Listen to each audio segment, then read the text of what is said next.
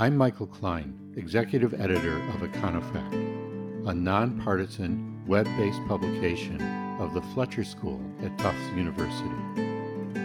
At Econofact, we bring key facts and incisive analysis to the national debate on economic and social policies, publishing work from leading economists across the country. You can learn more about us and see our work at www.econofact.org.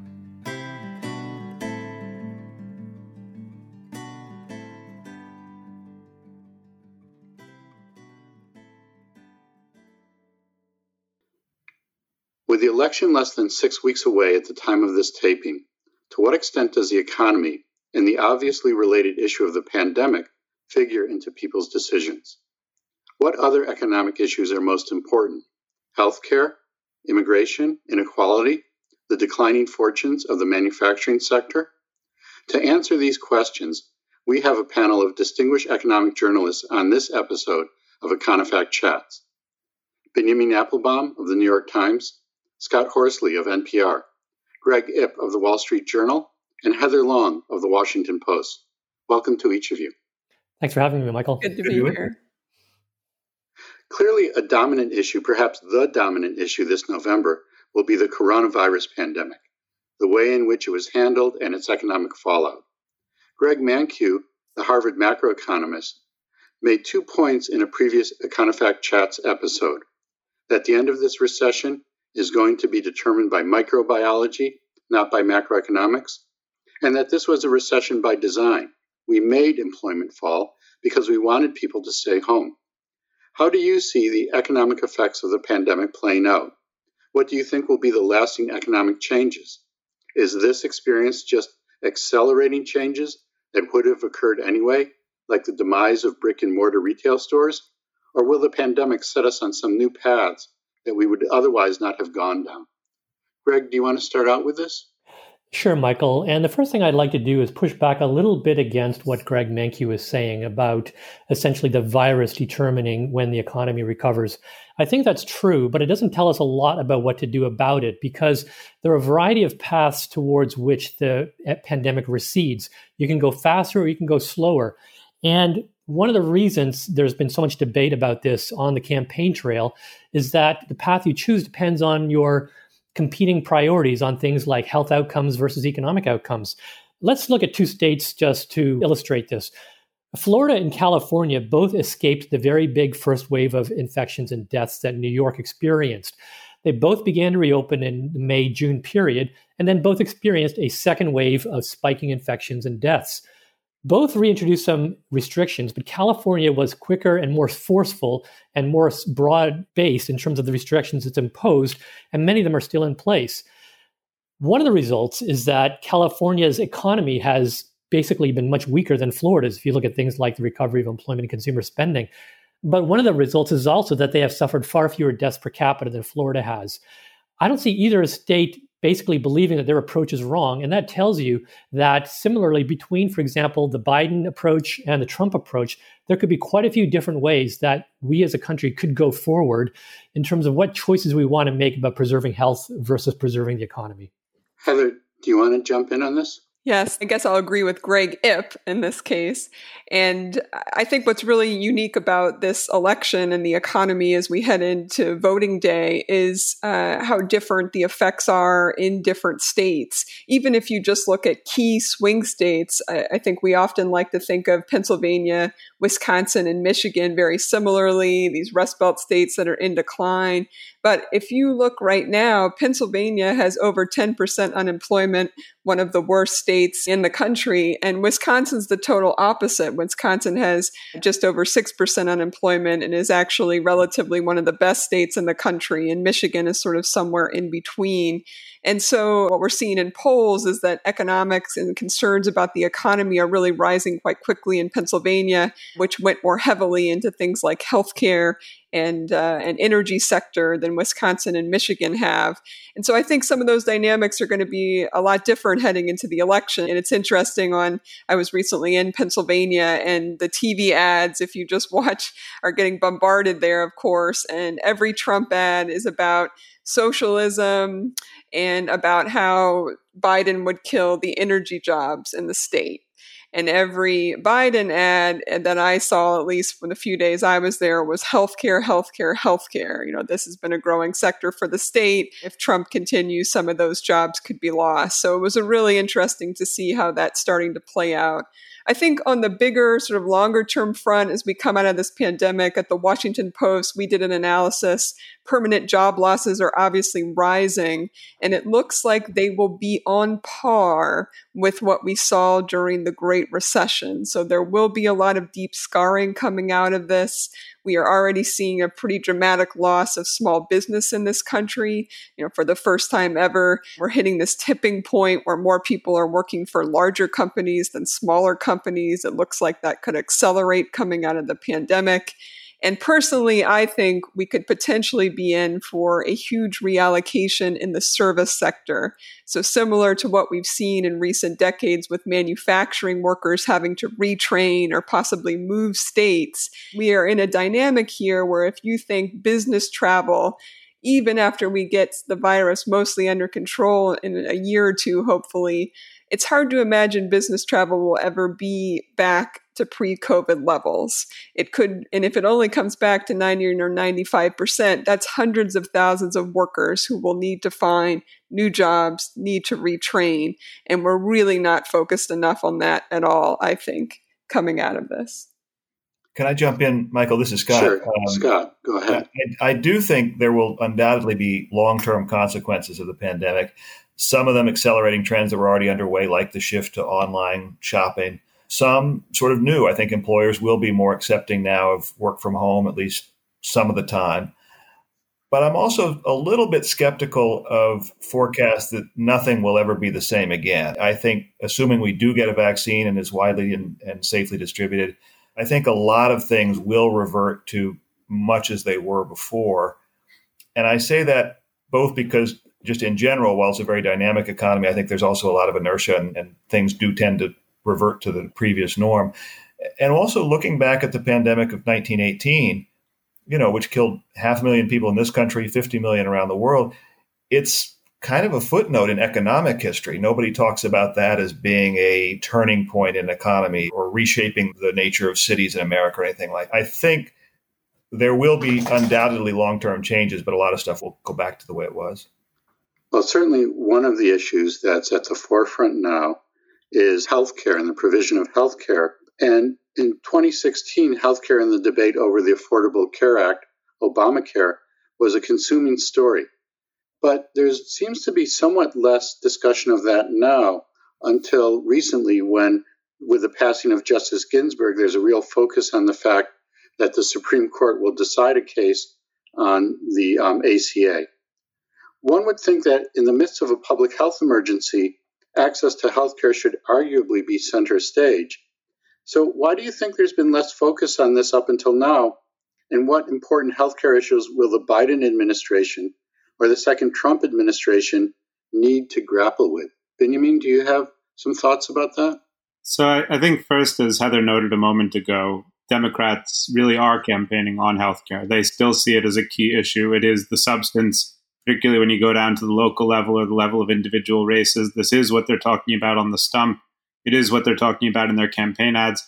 And many of them see this new Supreme Court vacancy as another opportunity to press home the message that healthcare is at stake and that voters should go to the polls and vote on which approach to healthcare they favor. Whichever candidate emerges victorious in November, they're going to need to confront the question of how we solve the same set of issues we've been grappling with for some time. Many Americans still don't have access to affordable, high-quality healthcare. There's a very good chance that the Supreme Court in the next couple of weeks is going to rule in an ACA case that could exacerbate that situation. President Trump has promised to unveil a replacement plan for the ACA. He has never done so. Joe Biden has talked about the ways in which he would like to broaden access to healthcare.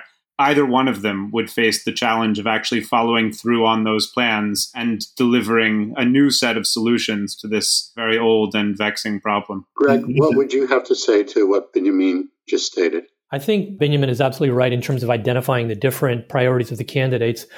What the pandemic, I think, has also done is highlighted the nature of the patchwork system of healthcare we have in this country. And that might sensitize people more to the types of reforms they would like to have. We know, for example, that a lot of people, even with the Affordable Care Act, there's a very large share of the population that don't have insurance or have very poor insurance. And those people tend to disproportionately be the ones who've also been hurt most by the pandemic, either because they lost their jobs, which were low-paid jobs, for example, in retail or food service, or because they're essential workers and they have to go to work.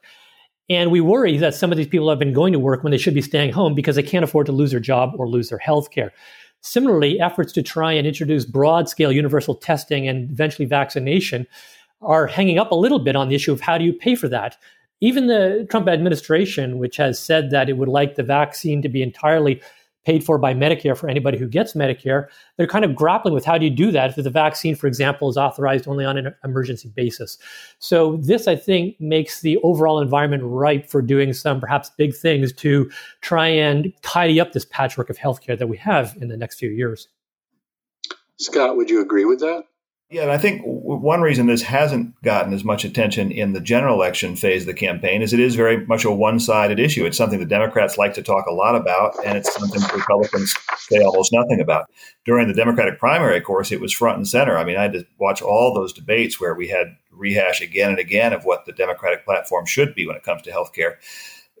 President Trump would rather not talk about healthcare at all. He is actually scheduled to give a speech this afternoon as we're taping this with his vision of healthcare. But that vision has been very sketchy for the last 4 years. It's been a perpetual promise to come up with something better than the ACA, but the details are always just over the horizon and never really materialize. Yep. I would just add to all these very good comments that there's an ongoing debate in the United States, and I think it'll be exacerbated coming out of this pandemic recession about whether our healthcare system in this country is holding back mobility. We have very low levels of people moving from state to state, or whether it's holding back business formation. So people don't want to do startups. They don't want to take these risks if they don't know where their healthcare is going to come from. They're sort of holding on to these jobs that still give them health care, since so many people are reliant on their employer, traditional employer, to give them health care. So I think that part of the debate will probably also come back in 2021 and beyond,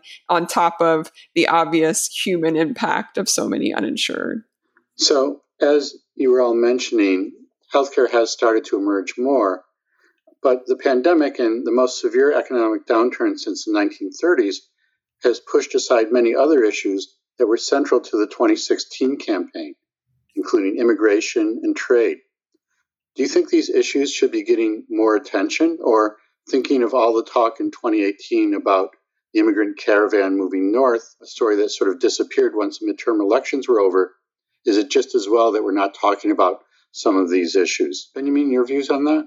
Yeah, I mean, listen, the United States is like a guy with a bunch of chronic health conditions who just got hit by a car. So at the moment, dealing with the fact that we just got hit by a car, but the reality is that we're going to need to go back and deal with all of those chronic health conditions as well. We need an immigration policy, whatever you think it should be. No one likes what we have now. There's an enormous economic opportunity in finding ways to allow people to come to this country and make their livelihood here. We need to deal more effectively with China, a rising power that is going to be engaged with us on a host of issues going forward. Climate change is a particularly salient one. We cannot address climate change unilaterally. Much of the emissions problem comes from other countries. Even if the United States went to zero emissions miraculously tomorrow, we'd still be on the wrong trajectory. The United States needs to find a way to engage with other countries, China in particular, on that issue and a host of other issues. And so these are huge problems. And it just speaks to the extent of and the depth of the current crisis that in this campaign they've been shoved to the side. Greg, aside from getting hit by the car, what else do you think we should be thinking about beyond, adding to or emphasizing what Benjamin has mentioned? Well, I would prefer personally not to be hit by the car in the first place. But apart from that, I think but we have been. So we have to deal with that. Yeah. I would agree with everything Binya said, and I think I would multiply that by 2. But this would be a repetitive, but let me just touch quickly on some of the same issues. Immigration. So one of the things we have discovered during the pandemic is that, for example, fertility rates in this country are dropping. They've been dropping for like 10 years. Despite constant predictions that they would rise again. So we are heading for a future of much lower population growth in the United States. That, I think, is eventually, it may not be A shortage of labor isn't an issue when we have an 8% unemployment rate, but one day it will be an issue, and it kind of elevates the significance of dealing with the immigration system, which was broke 4 years ago and hasn't gotten any less broke since then. The issue with China is absolutely existential. I mean, Americans are famously insular and vote basically on very domestic issues in elections, but one of the fundamental issues going forward, what is the place of the United States in the world?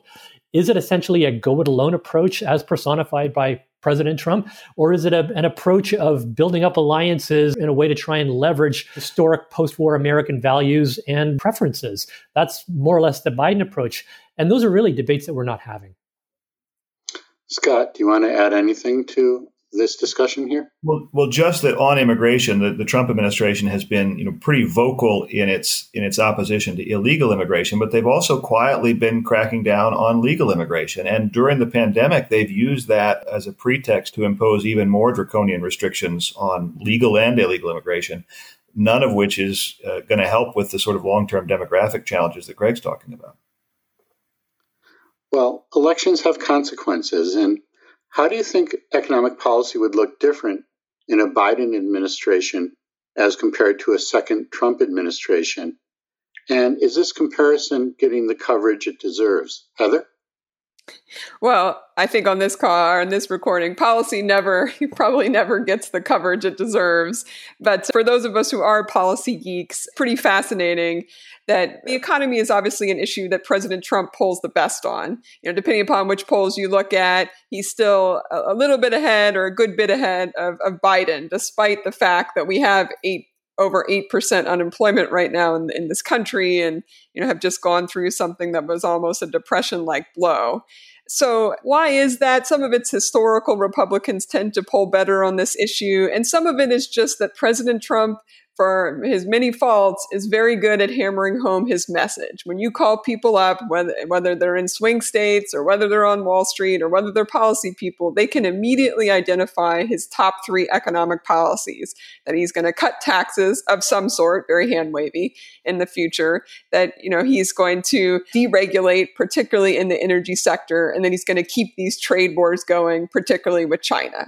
The problem for Biden is when you call up most people who are not on the Biden campaign, they cannot tell you what his top 3 economic points are. Some of that is by design. He's trying to walk this middle line of appealing to the Bernie crowd and the left crowd and also appealing to the more centrist crowd. But, having called around most of his economic team, I can tell you that it takes him about 5 minutes to explain his policies. So it'll be interesting if he's able to really boil it down to some talking points. But basically, from what I can tell, the 3 key Biden points are, number 1, he wants to do a big infrastructure plan, obviously to help with jobs. We all know it's overdue. Number 2 is kind of this big social care push. So the idea of having universal preschool, finally getting paid parental leave across the U.S. and having some sort of paid elder care, better elder care policies have really become necessary in the pandemic. And the last part is what's sort of called new manufacturing jobs. He throws out this number, 5 million new tech and new manufacturing jobs. So that's sort of his answer to what he would do in states like Wisconsin and Michigan.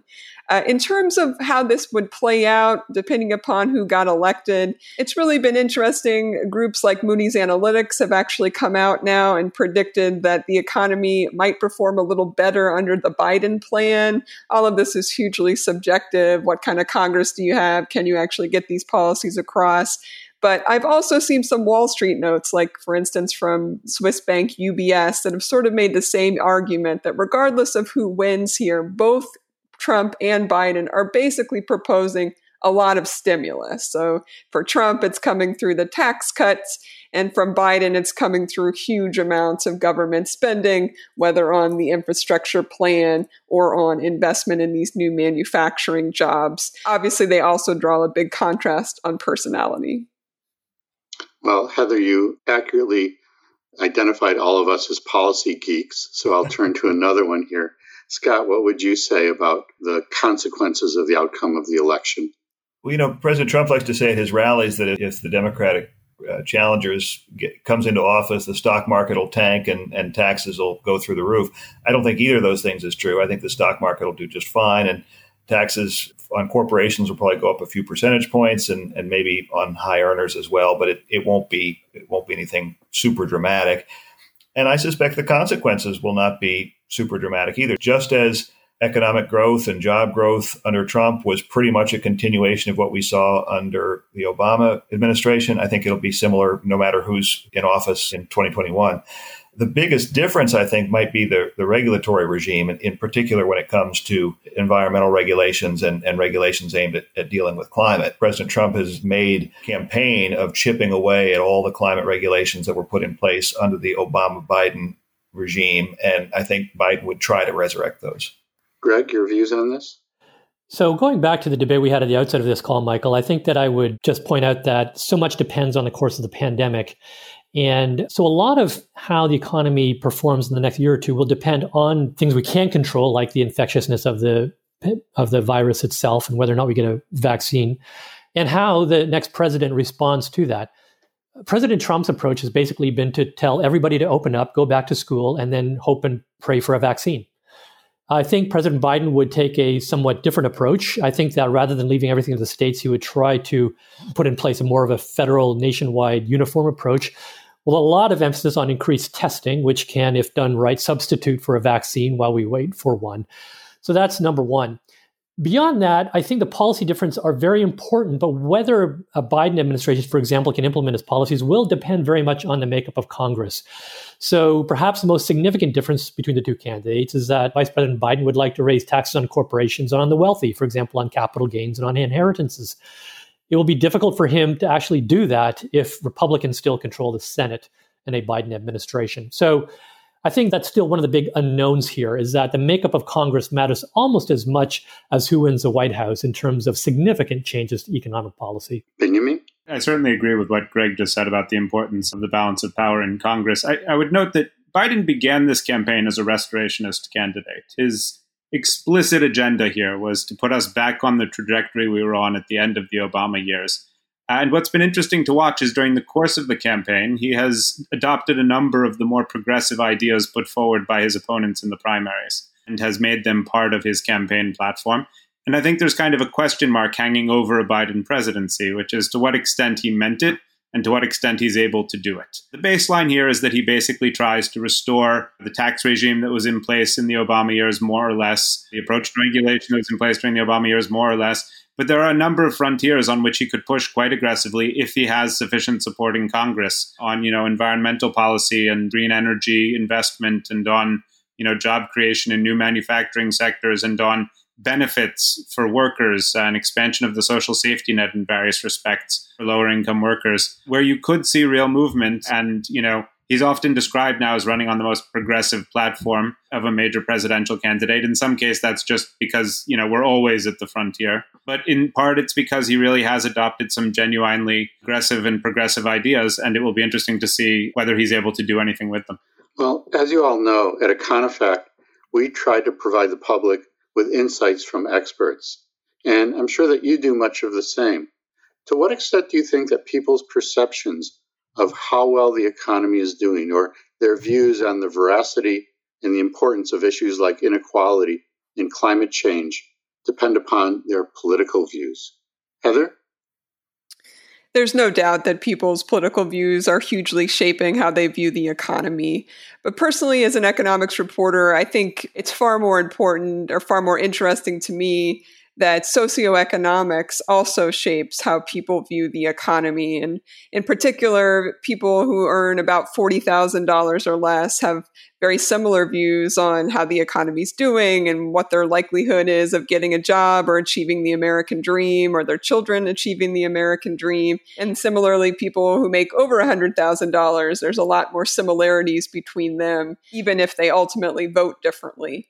And so for me, that's really shaped a lot of how I've thought about coverage in the last several years. There's just so much overemphasis on politics and horse race that I think there's not enough looking at the socioeconomic and class differences in the United States, particularly right now. We're sitting in a world where rich people are by and large working from home. You aren't even seeing, homeless people. You aren't seeing the people who, are really fragile right now at a moment when we have really, really high unemployment levels. People aren't even seeing it.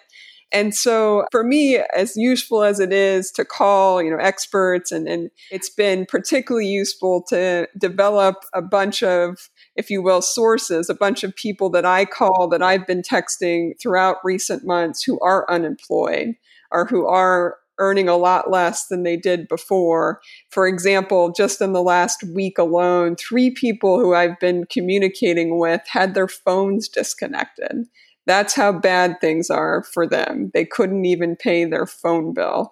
And I think for me, that speaks volumes more than any, survey or any data point that we get week by week does. Scott, your thoughts on this? Heather's absolutely right. I remember talking early on in the pandemic with a worker who had lost his job in the very first wave of the layoffs. And then some of his colleagues were laid off. Pretty much everybody else in his company was laid off 2 weeks later. And that 2-week difference was the difference between he was able to get his foot in the door at the unemployment office and start getting payments in a timely manner. And the others who were part of the tsunami, were the ones who were stuck on hold for 36 hours and the computer systems were crashing and so forth. And he said, yeah, we're all in the same boat, but we're kind of in different seats on that boat. That's true of a lot about this pandemic. As Heather says, if you can work from home and you're still drawing a paycheck, this may just be, not that it's not without complications, but this might be just a passing frustration. It's a whole different ballgame if you are either out of work or in a job where you're forced to put your health at risk every day in order to keep the paychecks coming. So it is a real change. I also think it's interesting that the pandemic may have reoriented people's perspectives a little bit. The Fed released a survey last week that they had done in July, and more people actually said they were doing okay economically in July than had said so last October, when unemployment was at a half-century low and nobody had ever heard of the coronavirus. Some of that may reflect trillions of dollars in relief spending that the government has done to prop up people's fortunes a little bit. But I also think it's just given all of us maybe a little bit more of a 30,000-foot view. And if you've got your health and you've got a roof over your head, maybe you're counting your blessings right now. Greg, what are your thoughts on this? So for folks like me, and I suspect my colleagues here who've been covering economics and elections for many, many years, I think one of the truly surprising developments of the last decade is how much less the economy matters for elections and politics. I used to start from the assumption that how you thought the economy was doing and your economic circumstances were doing would influence a lot who you decided to vote for. And today it's the exact opposite. You first decide who your political party is, and then that determines whether you think the country is doing well or not. We saw that in 2016. Prior to the election, Democrats consistently rated the economy as doing well, and Republicans said it was doing poorly. With the election of President Trump, that immediately flipped around. And last fall, I did a column that looked at some research that suggested, given how high consumer confidence was, President Trump's approval rating was 15 percentage points lower than you would have predicted, given the normal correlation between presidential approval and the state of the economy. I would never have guessed that heading into a period like we are this year, with the economy doing worse than arguably any period since the 1930s, it's had almost no effect whatsoever on the president's approval rating. And I think what that tells us here is just the extent to which we have become such a polarized society, in that empirical, objective information around us has such a limited potential to penetrate our bubbles and change our minds about things. Benjamin? So I think, Greg has sort of presented the picture of what has happened in a very clear way. And I think it's just really interesting to think about why the salience of pocketbook issues has diminished over time. One possibility is that voters see a difference between sort of the short-term health of the economy and the longer-term health of the economy, that they think that short-term prosperity has been purchased at the expense of some longer-term measure of prosperity. Another possibility is that they are sort of framing economic issues in different terms, displacing those issues into, a populist framework where they blame other countries or they blame, villains of some kind for their economic woes, rather than conceiving of it as sort of, the traditional question of, if the economy is doing well, let's reelect the president. And if the economy is not, then let's put someone else in charge. But that, I think we don't totally understand what has happened to that dynamic. But it's a really important question because, as Greg suggests, the traditional mechanics of elections in which really, for many election cycles, the health of the economy was really pretty close to determinate, has obviously broken down. So this is a particularly fraught and a very polarized time. And, as an economist, people think of economics as a dismal science.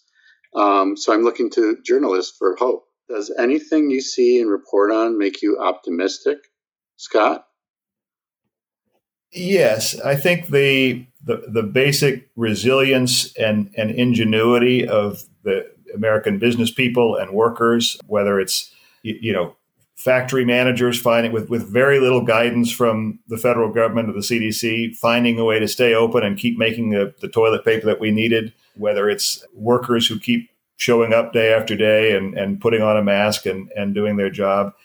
And also, I think the appreciation that a lot of us have gotten for our neighbors and fellow workers who are on the front lines. I think a lot of people who have, quote unquote, essential jobs and were largely invisible now are getting some more appreciation. And maybe down the road, that'll even translate into higher pay. Greg? Yeah, I think I would agree with Scott, especially on the fundamental resilience and innovativeness of the American people. Back in World War II, who would have guessed that within a few years of Pearl Harbor, we would be, cranking out Liberty ships at the rate of one every day or two?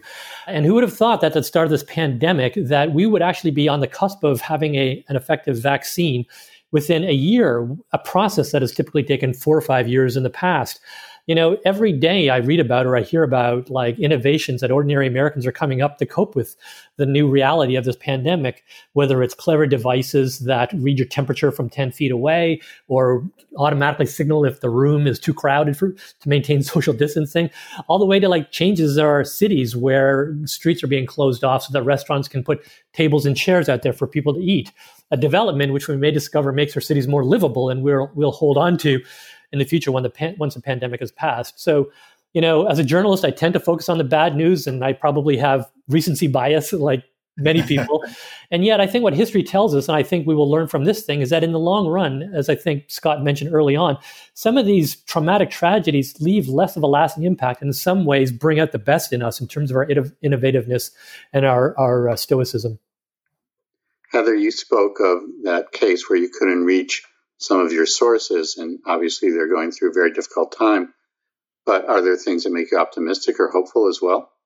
Well, I think this whole pandemic has been a massive wake-up call to how important childcare is in this country. And childcare, elder care, elementary schools. And perhaps if there's something to be hopeful for, it's that more companies will change their policies. And hopefully at the national level, we'll both have more respect for childcare workers and teachers, and also hopefully have some more policies that allow flexibility. And as Greg Ip said earlier, we have a fertility problem in this country, and anything that we can do to keep more women in the workforce longer term and more parents generally is likely to be a huge positive. Well, as you know, at Econofact, we've been publishing at a very rapid rate since March to cover coronavirus, and some of our most popular memos are about the role of childcare, the role of essential workers. So we're trying to make that better known as well.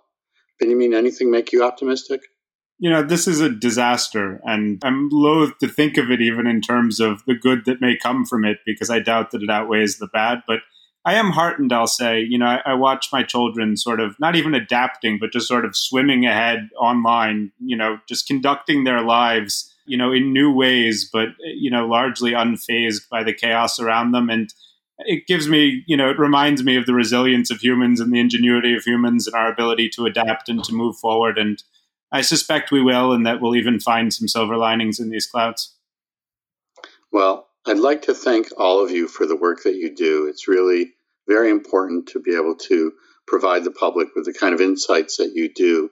And, as I said, that's kind of what we try to do at Econofact as well. So I really appreciate you taking the time to speak with me today, and best of luck and best wishes to all of you. Thank you.